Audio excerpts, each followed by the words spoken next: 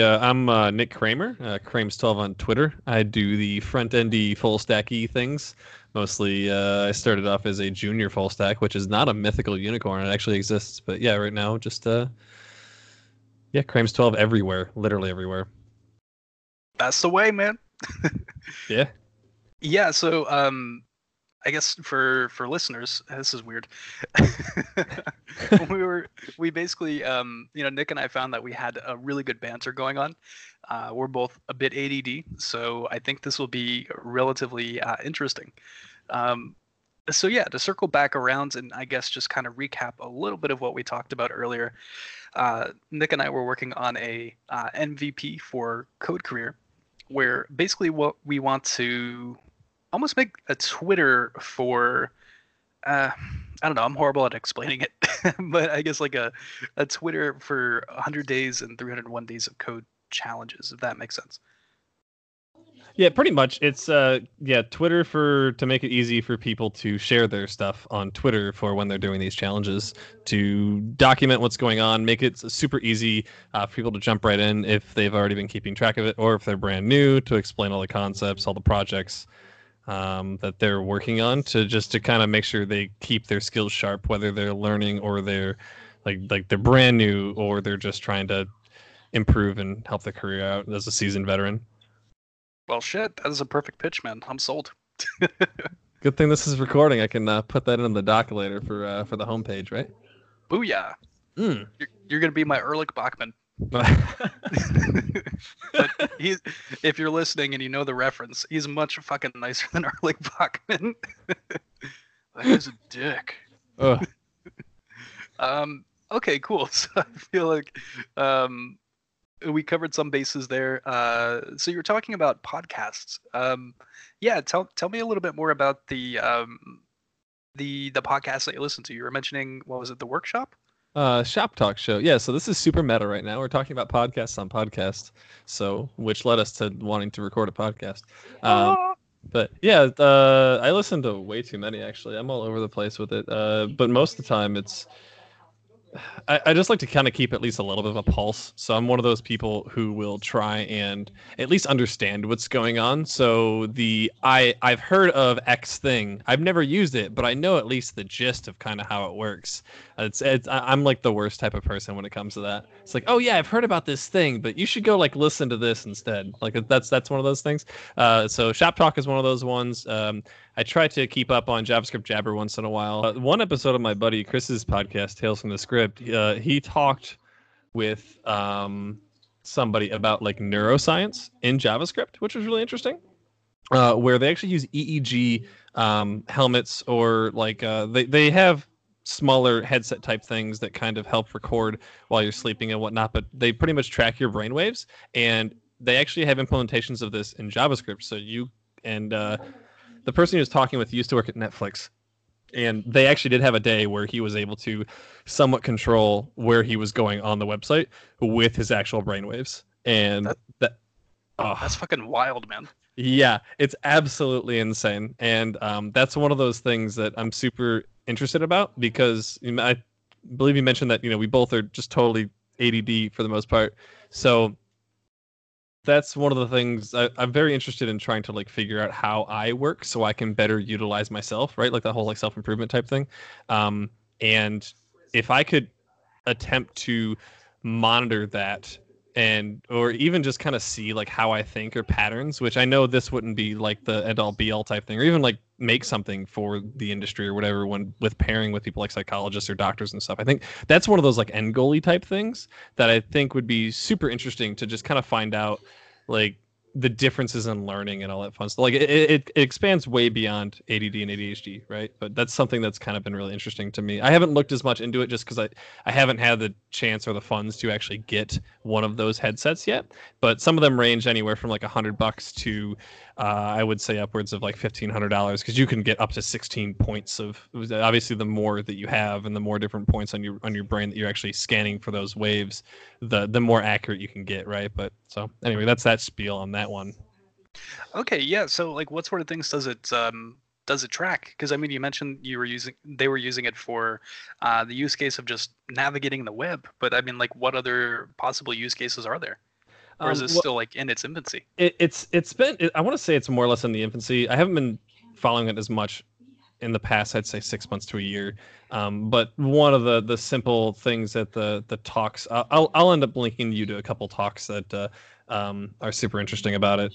But one of them, it was depending on how you ended up getting you had to figure out how to use your brain in a way to actually crush like a Coke can, right? And it was an image, right? But depending on how you reacted to it, it would start to crush a little bit, and then it would give you that visual feedback saying, okay, this is what I have to do. Like, you know what I mean? Like to attempt to you get the visual feedback so that you can continue to train yourself to use your own brain in that way, right? Does that make sense?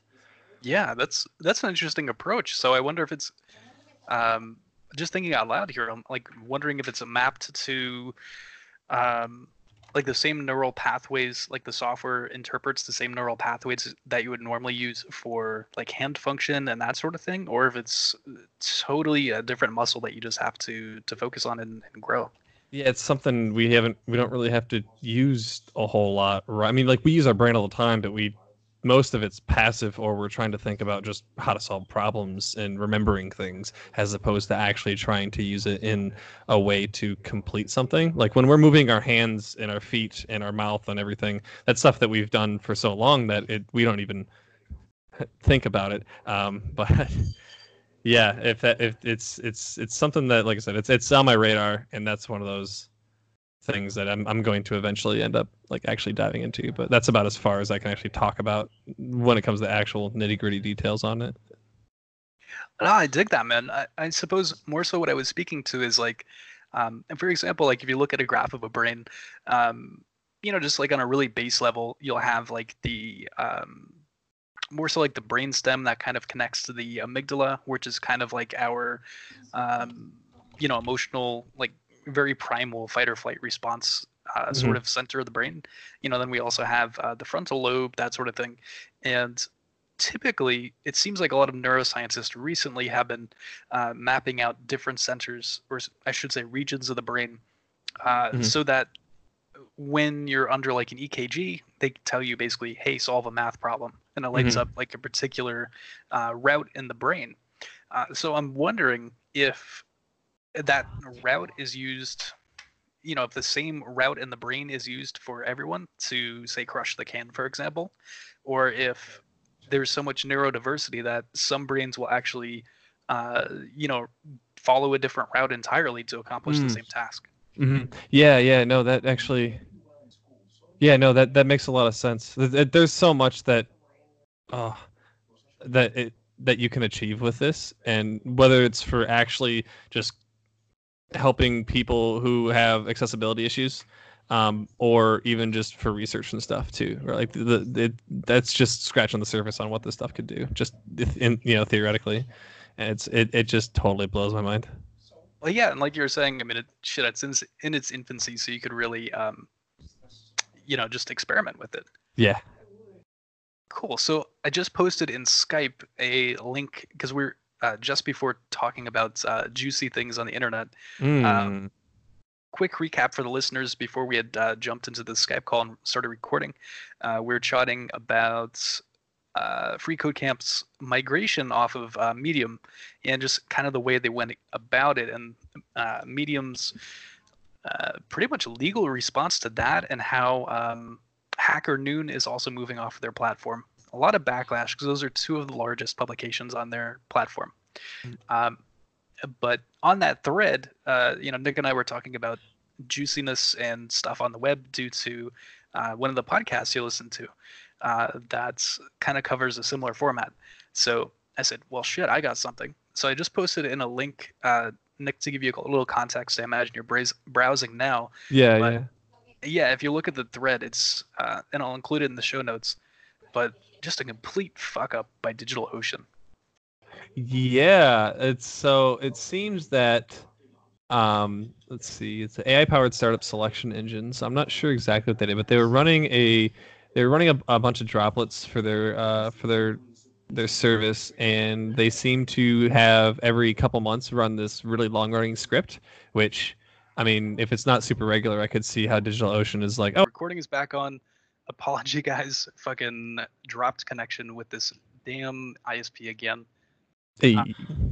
But yeah, as So- Nick had just said, prior to us starting recording, I just jumped on NordVPN actually, and it smoothed out the connection. So it seems like a good way to get around ISP throttling. Hashtag not sponsored. Actually, I do have a sponsor code. Oh, well then. I So- retract that statement. We'll put it in the show notes, and I'll split the equity or Hey. profits. That's very. Oh, but yeah, it seems that.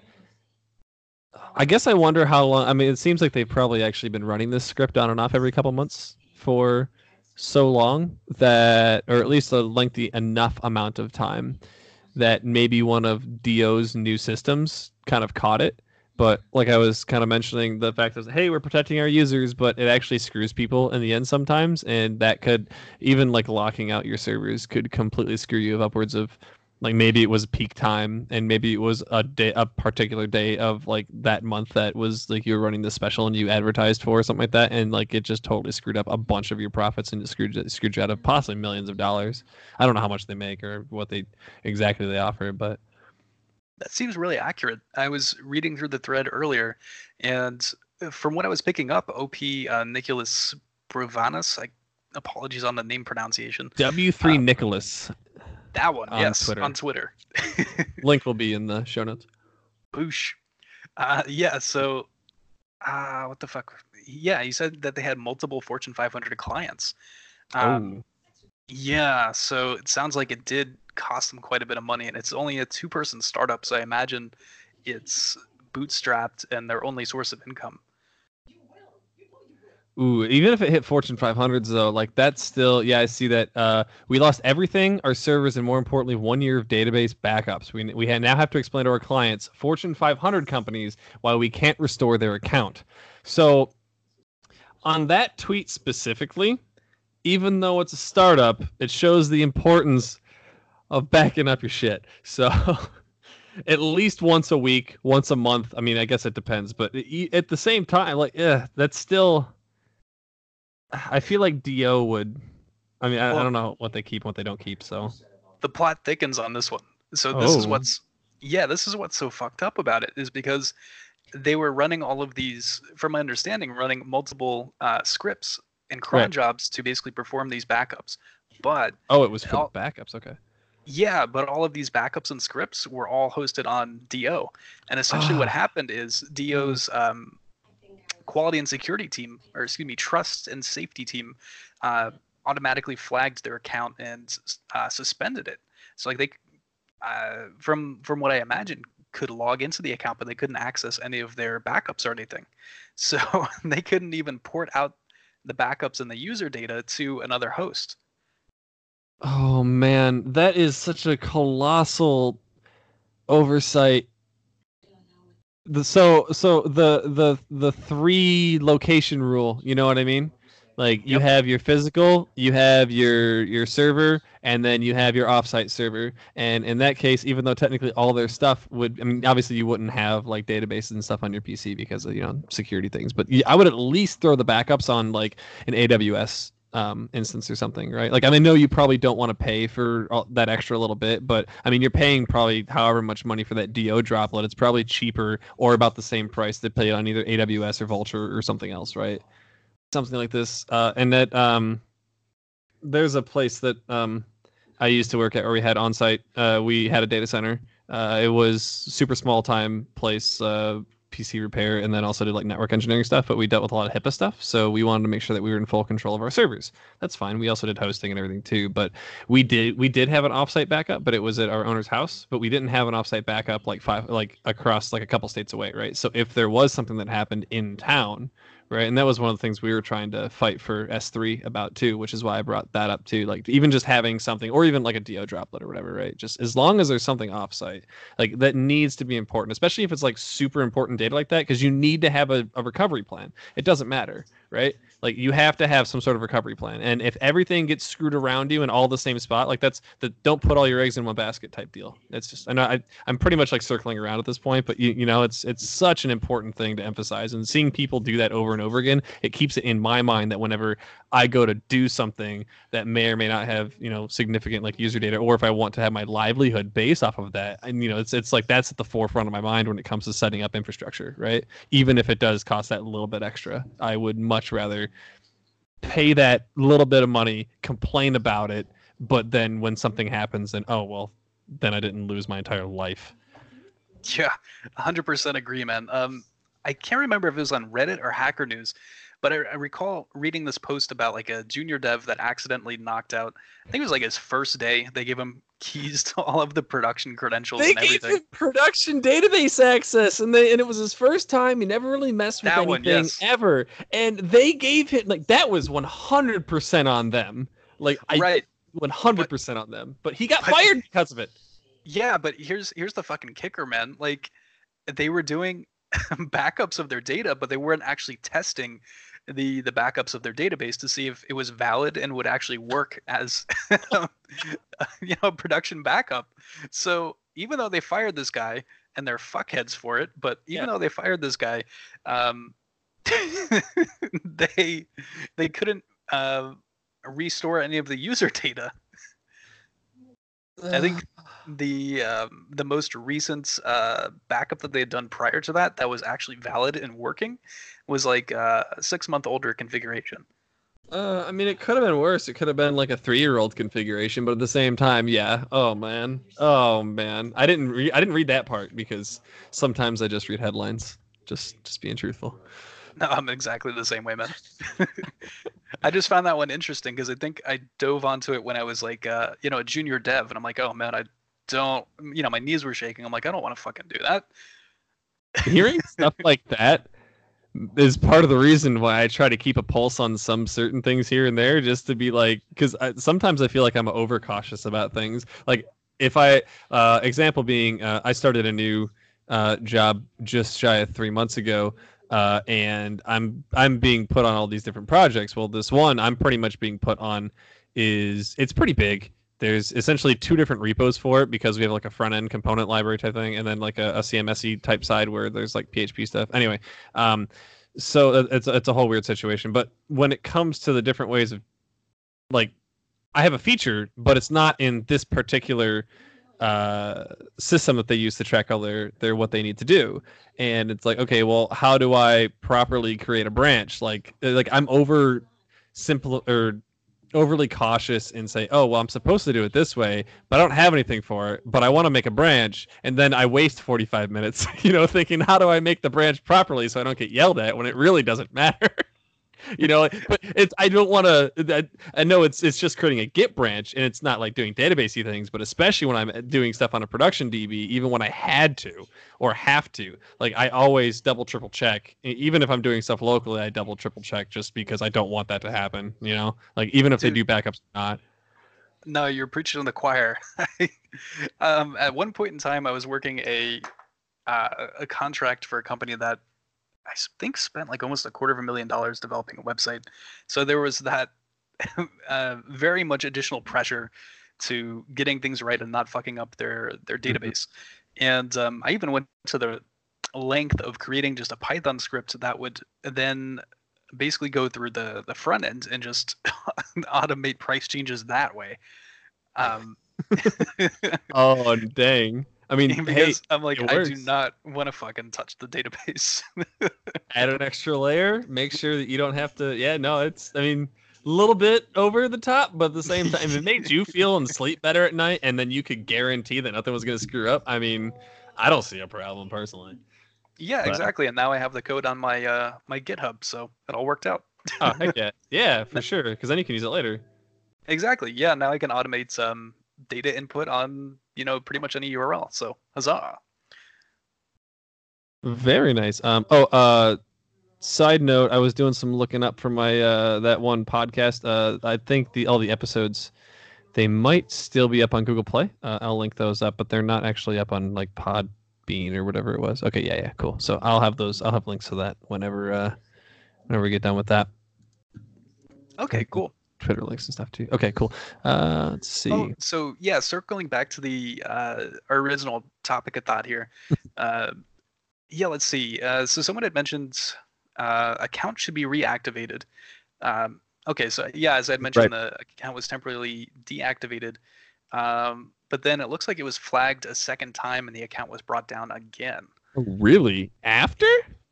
Yes, so that's why there's so much rage about it because essentially, I think I jumped. I'm gonna sound like a fucking internet hipster, but I jumped onto this thread before it was cool at Yeah. like Oh 35 man. likes.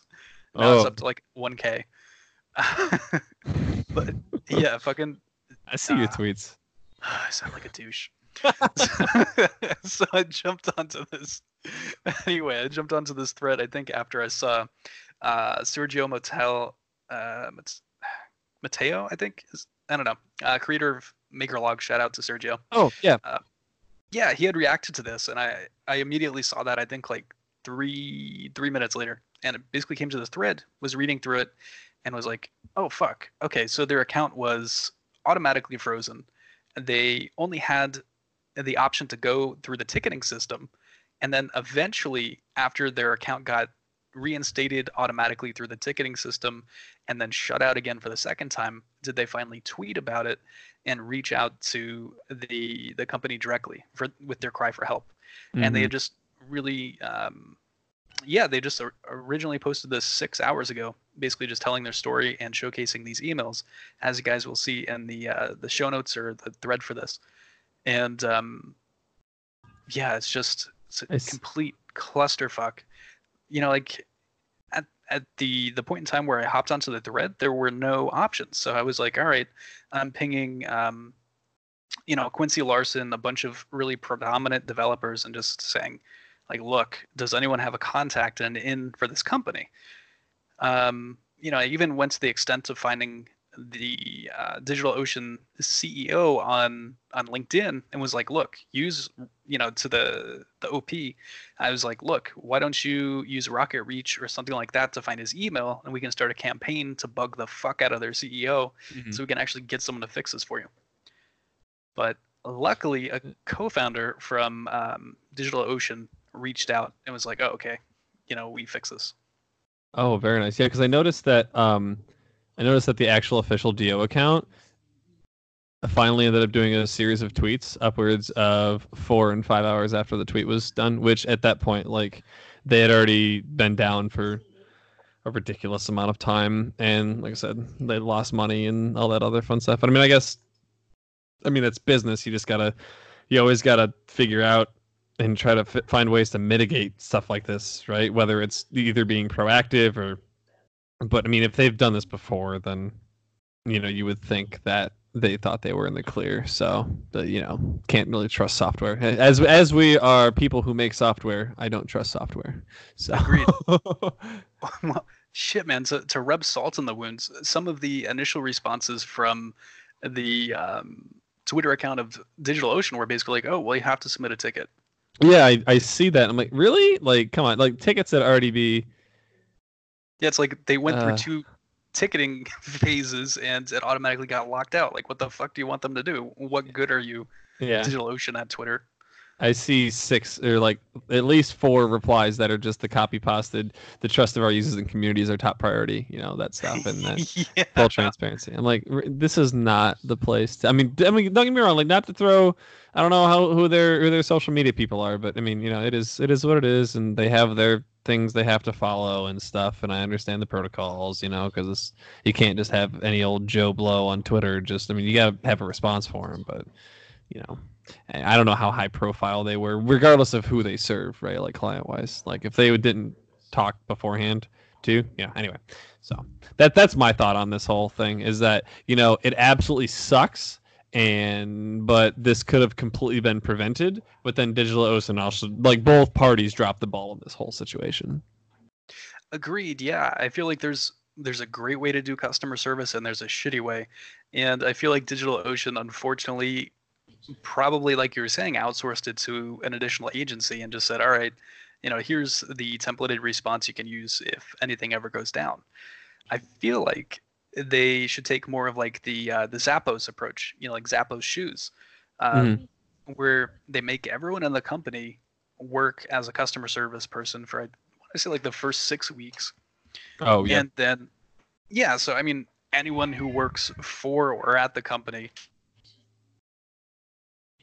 Yeah, I've heard a bunch of companies actually doing that, to the point where either they do it the first 2 weeks or the first month to a month and a half, and or everybody does at least 2 weeks out of the year to make sure that they're constantly in contact with the customers, so that you never lose sight of what's actually important when it comes to your product, right? Because you can get so caught up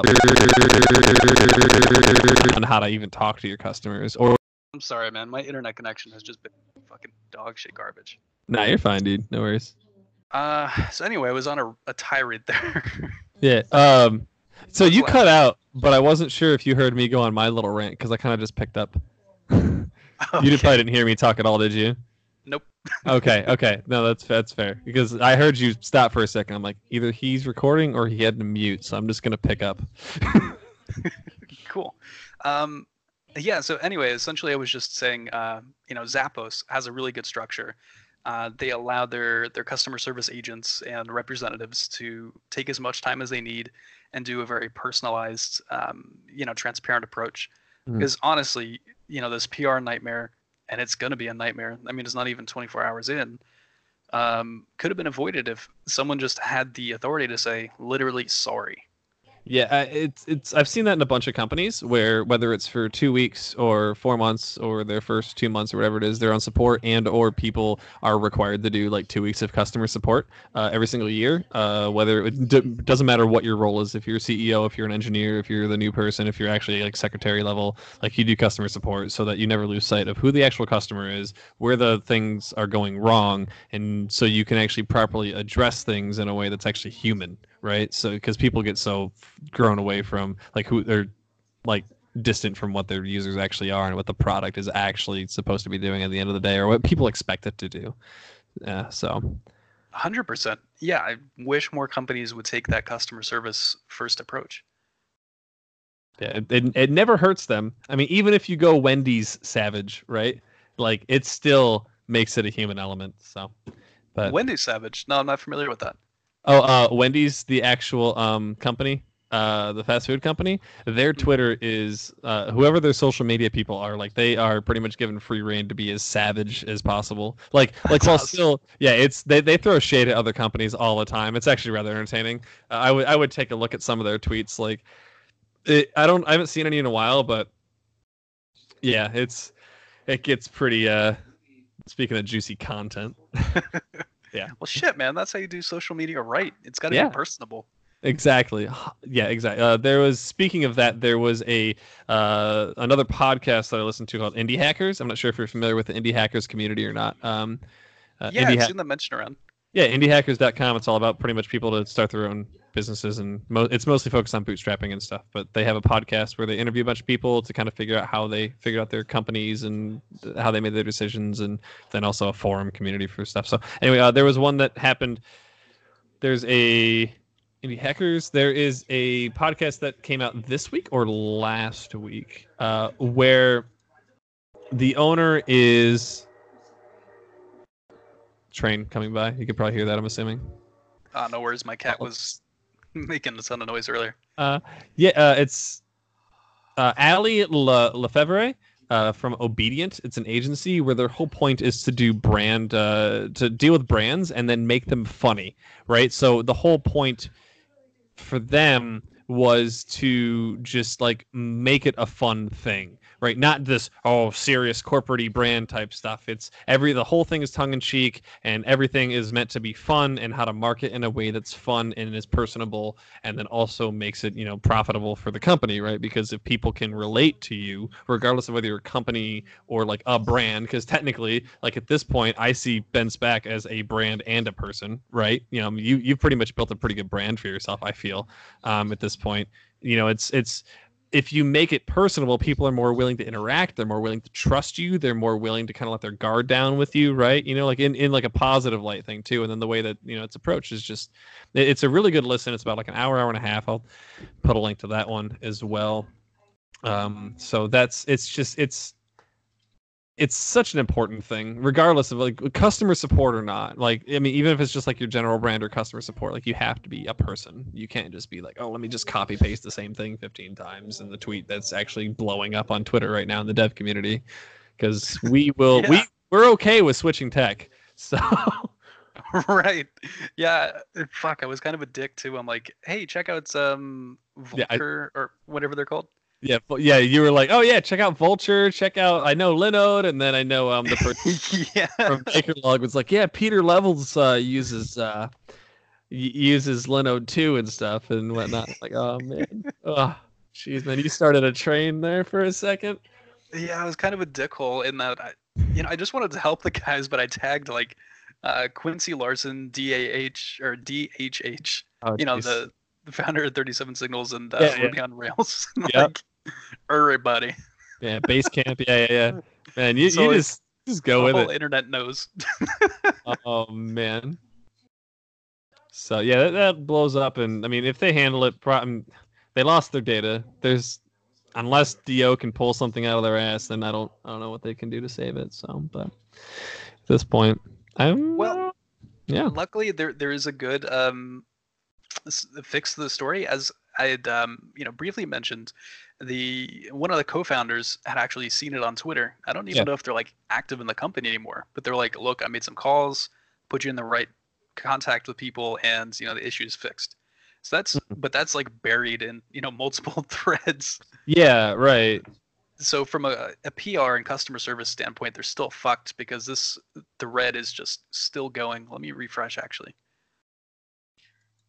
I mean, like, so that's the thing too, is that there's been some conversation in the Code Career chat over this past week about like it's having me somewhat rethink some things about using DigitalOcean, right? Like, just, I mean, there was some practices and stuff. I'm not sure if it's still true or not, because we do have one or two people. And I don't know. Like, I'm also quick to opinion sometimes too, and I'm trying to curb that a bit more. But I mean, it just seems that I'm looking for Dio's nice and I like it. It's just if I can find something better and possibly cheaper, then I might just go with it.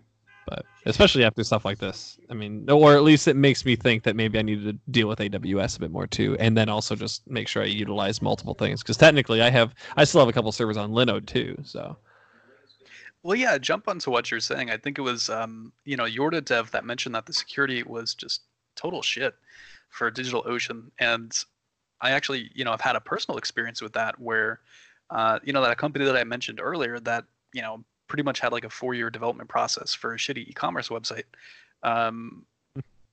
As I was setting them up in production, I was using DigitalOcean, changed the default password and everything for the account, was using 2-factor authentication.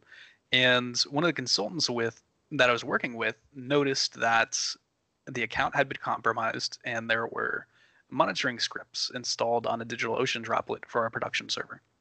No.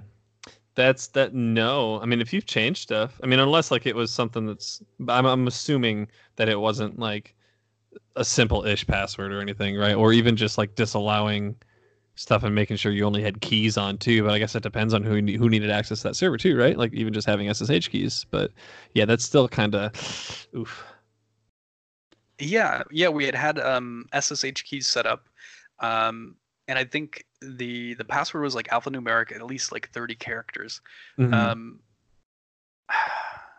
Honestly, I don't know. This is just on a side tangent, but I know like the company was getting a shit ton of phishing emails, and I feel like they could have been targeted for penetration testing, right? And some malicious shit. But ultimately we had to basically just whitelist a couple of IPs in order to filter out every other attempt. I mean, yeah, it also depends on the platform you were using too, right? Because I mean, if it was a WordPress site or something like that too, then obviously if something is WordPress and it's on the internet, then people are gonna find it. But at the end of the day, I mean, I use them for staging servers right now because I don't deal with hosting any of my my side hustle like client stuff, because I don't want to have that headache. I'll let other people take care of that. But like I still have, like 4 or 5 DO servers up right now with different staging environments for different client projects, and like, I don't mind it for staging stuff because personally, I don't think it matters that much. I can fix stuff and roll back, but when it comes to production, I mean, lately I haven't really been doing a whole lot except for I have a couple super small projects that are production wise, but I've been using so much like Netlify for like front endy type stuff that doesn't matter. So I mean, this is something that I think that we have to think about when it comes to the project that we're the code journal project that we need to work on. So Yeah, agreed. I definitely agree that it's probably great for staging, but yeah, when it comes to production, man, I would just recommend everyone stick with AWS. yeah, that's the next monolith of a beast of a service that I'm about to start digging into.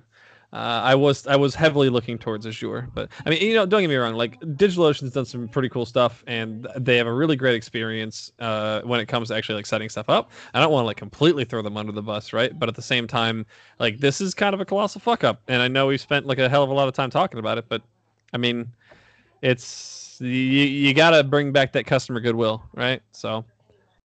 Agreed. Okay, so yeah, by the tone of your voice, it sounds like we're beating a dead horse. So I agree on that one. 100%. Okay, cool. Well, oh yeah, did we already cover chatting about Hashnode? No.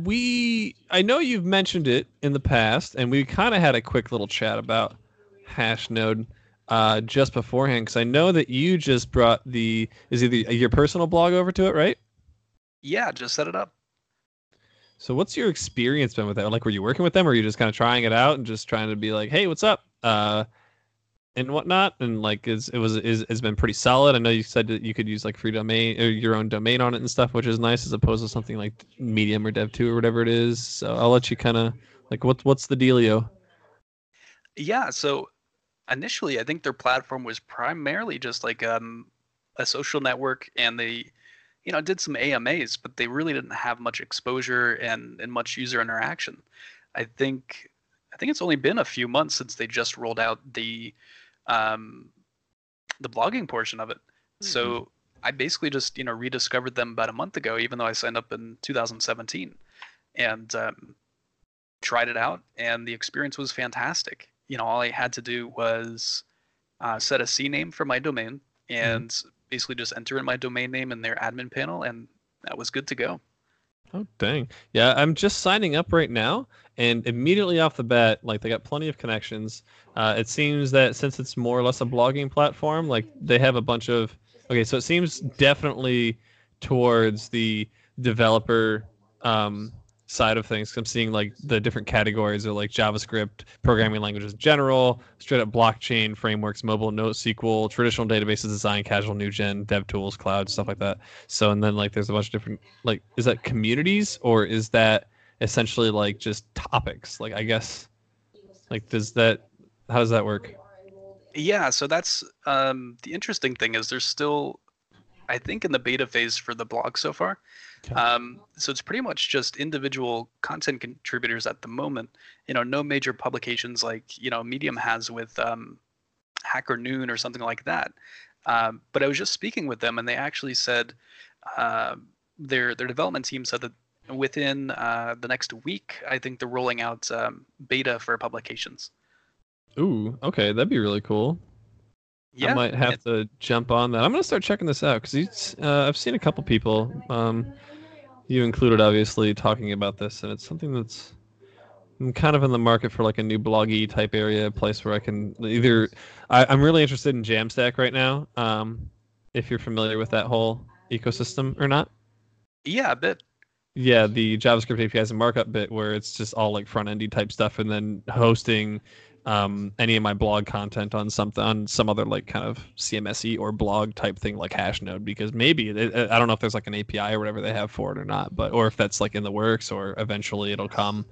But I think that'd be kind of interesting. I would like to do something like that where I have my content somewhere else so that it doesn't matter what I use in the front end. All I have to do is consume it. Agreed. Yeah.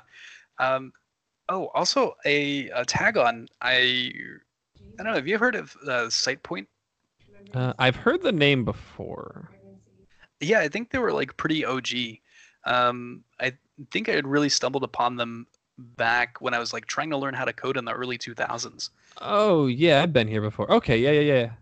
they do a bunch of like code articles, and then they have a bunch of like courses and books and stuff, and then they not spam you, but they have a nice like, oh, everything's on sale now. Yeah, okay, yeah, I've been here before. Yeah, so to bring it back, I remember like in the early 2000s, it was just a plain blog, and they more recently did this, but I actually connected with their head editor on SitePoint, Mm. or excuse me, on Hashnode, because Hashnode is so tiny right now. I just posted a couple of relatively simple blog posts, and was trending on the front page of it. So like now is the perfect time to get in because there's a Oh, lot yeah. of there's a lot of like large, well-name brands, influencers on there, that are just poking around and finally starting to enjoy the blogging platform. Yeah, got to get in while it's hot and early, man. Ooh, that's actually a really good idea. I mean, because like that's kind of how Dev 2 was for a while too. I also know that Sarah Drasner did a AMA on Yes. Hashnode the other day, right? Yeah, What if, and I think that's how she grew the majority of her audience, if I'm not mistaken, is on Dev 2 when they were a bit smaller. somewhat, yeah, yeah. Let's see. I know Emma Wedekind, I think is her name. I totally killed her name. Between her and Alice Patel, and then a couple others, they've really been utilizing Dev 2 quite a bit. And there's some females who are doing some awesome stuff when it comes to, like the Twitter community and like the dev stuff, like just for helping people get a lot better and improve. And they've really been utilizing Dev 2 a lot, which is I've been on Dev 2, but I haven't actually written anything on it yet because I'm a slacker. No, I'm the same way, man. I looked at it. I'm like, man, I'm not gonna do this. Like, I don't need another social networking site. But it has really grown. But yeah, jumping on what you were saying about fuck, I'm gonna butcher her name too, but she works for Logme and Mhm. she lives in Germany. Yeah. You talking about Sarah? Yes, Yeah, thank you. yeah. Yeah, I think Or I had not Sarah. recently. Emma, my bad. Yes. I She think. was also on a podcast recently, and I forgot which one it was. Anyway, continue on, and I will find it. So Okay, anyways, cool. Yeah, essentially, she was saying in one of her podcasts, or excuse me, blog posts, I believe on Dev 2, that she'd recently, over the past year, gained like 42,000 followers, primarily due to the rise of Dev 2. yeah, she's been blowing up. Like she's only been in social media in the dev community for 6 months, maybe Damn. 7 at this point. Like it's just so somebody that I listen to quite a bit and listen as in like I consume the content but don't actually act on the advice. Is Gary V or Gary Vaynerchuk. If you 100%. and it's literally all about pushing out content all the time and making sure that it's at least somewhat valuable, right? And just about like I want to say like 70 to 60% of the stuff that she puts out is amazingly like it's just super helpful and it's well put together and everything is just like it's spot on and on point like all the time. Yeah, totally agreed. There's this fuck.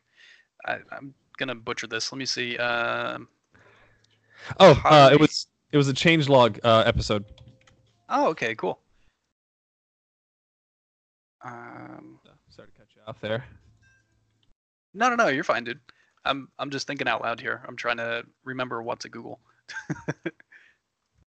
Yeah, the title of the podcast episode is From Zero to Thought Leader in 6 months. So yeah, she does a lot of UX stuff, and she's a UX designer and engineer and whatnot, and then she does a lot of really cool. She's been doing some really cool like kind of series. I want to say some Vue stuff, maybe, and then just kind of some simple coding series stuff on Dev 2 recently over the past I'd say month and a half to 2 months. So. Yeah, it has been really high quality. Okay, shit, this is what I was looking for, and nice. It's actually on Jeff Atwood's website. I'm Nice. posting this in the links. Yep. But yeah, the title of this is Quantity Always Trumps Quality. And it's just kind of a fascinating parable about a group of students that are split into two different groups, Group A, Group B. Group A is basically told, all right, you can make one pot or one vase for the entire class. And everyone else in the other group was told, all right, you can make as many as you want and just submit what you think is your best work at the end, and you'll we'll compare and contrast, and whoever has the better vase, gets the A. So Interesting. Yeah. yeah, ultimately the moral of the story is the more content that you produce, the greater higher quality content you'll get eventually in the future due to those failings and those learnings. Whereas the other part of the class that could only build the one vase, really theorized on everything for such a long time, but they didn't get any actual experience, and their vase just turned out to be crap. So I think it's awesome that sorry, was it Emily or Emma? Emma. Yeah. Emma, yeah. That Emma is just pouring out like a ton of content. As you were mentioning, 60% of it is fantastic, but I think it's cool that she's following the same principle. Just as a quick aside, not everything is going to hit, not everything is going to Right. be, gain that traction. But if you're prolific and putting out, content, then a lot of it really does catch on. Yeah, exactly. That's the thing, is that if you work so long on one thing and you expect that one just because you spent upwards of a year working on something and then you didn't do anything to help promote it or do anything, I mean, and then you just you're not experienced enough sometimes. Like it's sometimes it just misses, and you can't hit if you're not there. So if you just constantly just put stuff out, then eventually something's going to happen, as long as you're just continuously improving and all that fun stuff, right? Like that's just. Yeah, agreed. And I have such that difficulty with like analysis paralysis, where I'll just kind of sit around and think about something as opposed to actually just putting out a fuck ton of content. So Right. that's the line and the struggle that I'm often working on. Every 2 months I'll kind of go through a cycle of not producing content, and then maybe I'll go ham for like a month. Right. Yeah. And the interesting part too is that you can work on different types of social media. Also, helps with it. It helps you shape your content, and you can take a piece, like a single piece of content, and you can split it 4 or 5 different ways depending on how you do it. Like you can do like an hour-long video and then maybe even split that up into micro content, or like 5 or 6 different like YouTube videos, maybe turn that into like 15 or 20 different blog posts, and then take a bunch of 30-second to a minute clips and post those on Instagram, right? Like that's kind of the Gary Vee mindset, right? Like you take that stuff and then you chunk it out for what's valuable. You grab the good nuggets, and then you do a bunch of lead stuff kind of back and forth, or at least you provide the value. So See, I fucking love chatting with another Gary Vee fan. This makes the conversation so much easier. he's just no bullshit. And like I listen to I watched like the last 10 minutes, 15 minutes of my day every day at work is pretty much me just like BSing on YouTube and just kind of unwinding before I drive home. And then like today I watched one of his stuff where it's like everybody's like, oh yeah, AI is going to eventually like eliminate all the low skill and like the low IQ jobs and stuff. But then everybody kind of had a laugh on it. And he was like, no, that means that people who have to do these shitty jobs and stuff like that they don't like can actually, even if they are like low IQ or uneducated or whatever, like they can find out what they want to do and then they'll be happier because of it, right? Like it's stuff like that. Like that, the way that he just no bullshit talks about stuff is just very interesting to me, and it really kind of it captures and kind of helps me think in like a more productive way and a more positive way too, because it's so important to one to be positive too. But I mean, because anybody can look on the negative. It's literally all around us, but. So, but being able to, just say, oh, hey, like constantly improving, all that, like Gary Vee is just, he's such a freaking inspiration. I'm so glad I found him. I have absolutely like destroyed his content. It's been insane. Yeah, fucking agreed, man. I haven't done a deep dive in his content probably in like the past 8 months, but for like a solid year there, I was just watching his stuff. He really repeats a lot of the same core points, and he really recently has been referencing back to that fact. He's just like, look, if you've listened to me for a while, like I just repeat like the same 4 or 5 fucking facts. You gotta put in the hard work, you gotta produce the content, and you gotta make sure you're there actually doing it. It doesn't, like, that's all it is. That's all it really is. That and help people. That's all he cares about. Help people, and if you do it right, then it'll work out. Like as long as you're going for your goals. So. Yeah, exactly. Like he's got that jab, jab, jab, right hook principle, where it's like if you're going to help people, fucking straight help people. Don't mix sales with, altruism. Like that's a recipe for disaster. And I love his hook on Facebook and Instagram where he's basically saying, look, that is like the early Google AdWords. Like if you're not spending money on PPC on those platforms, you are just wasting a golden opportunity. Right. Exactly. You got to make sure you promote your content type stuff too. Speaking of, to kind of bring that back into like the code aspect of things, I'm not sure if you're familiar with Tyler McGinnis or not in the React community. No. He he has a few courses. I actually started to take one of his React courses a couple of years back before I really knew enough about JavaScript. Like I feel like now that I had time and I was able to learn JavaScript in general, like and use it more, that I was able to go into React. Anyway, Tyler McGinnis just recently started using Instagram. I don't want to say recently, but like he started following me, oddly enough, and he's been posting at least once or twice a day, like a super small code snippet. Like I didn't know, like there's where. Let me find this super quickly. In JavaScript, like there's a way that you can do an implicit return, and you can do an OR on it. Like it's, I'll have the link to the actual Instagram post and stuff. But like it's, with console.log you can break apart like an implicit return, right? Just like it's just like small, like little tiny things like that. And just he's been posting those every day, like little small nuggets. So it's like he's putting out the content and is using Instagram. And Instagram, the developer like community over there is essentially just like, oh, hey, look, I'm working on my computer and there's code on the screen. But like when people actually provide value, like Wes Boss uses Instagram as more or less like his personal lifey type stuff, because Twitter is where he kind of does the business end of things for the most part. I mean, he still does some regular role whatever on Twitter, but I think people don't use Instagram, like at least in our community, for what it should be used for, right? So to tie it back into the overall topic of tech. No, that's cool, man. We can go on some tangents. I think it'll be interesting in the long run. But yeah, I totally agree with you that it's just kind of like on Instagram, it's really, I'm trying to think of like the politest way to say this. It's typically women that have like the highest engagement rates on Instagram, because it's like, hey, look, I'm a relatively attractive female coder. Here's my laptop with stickers, and that's what I see as the vast majority of highly engaged content on Instagram. Mm-hmm. Well, I mean, that's just Instagram in general. Like most of the influencers are either fashion people or they're makeup people. Like that's like that's actually what the main thing on Instagram is right now, for the most part. Very true. That's because it's the new thing, right? Like that's where the kids are. That's maybe that's overgeneralizing, but you know what I mean, right? Like that's where those people are. The people who enjoy that stuff is on Instagram, because it's all pictures and stuff. And then people don't think about what they can. They just think of it as like a selfie or here's my photography type thing, as opposed to, hey, I can do value. Evan Carmichael is another motivational type person, and he's been doing a lot of.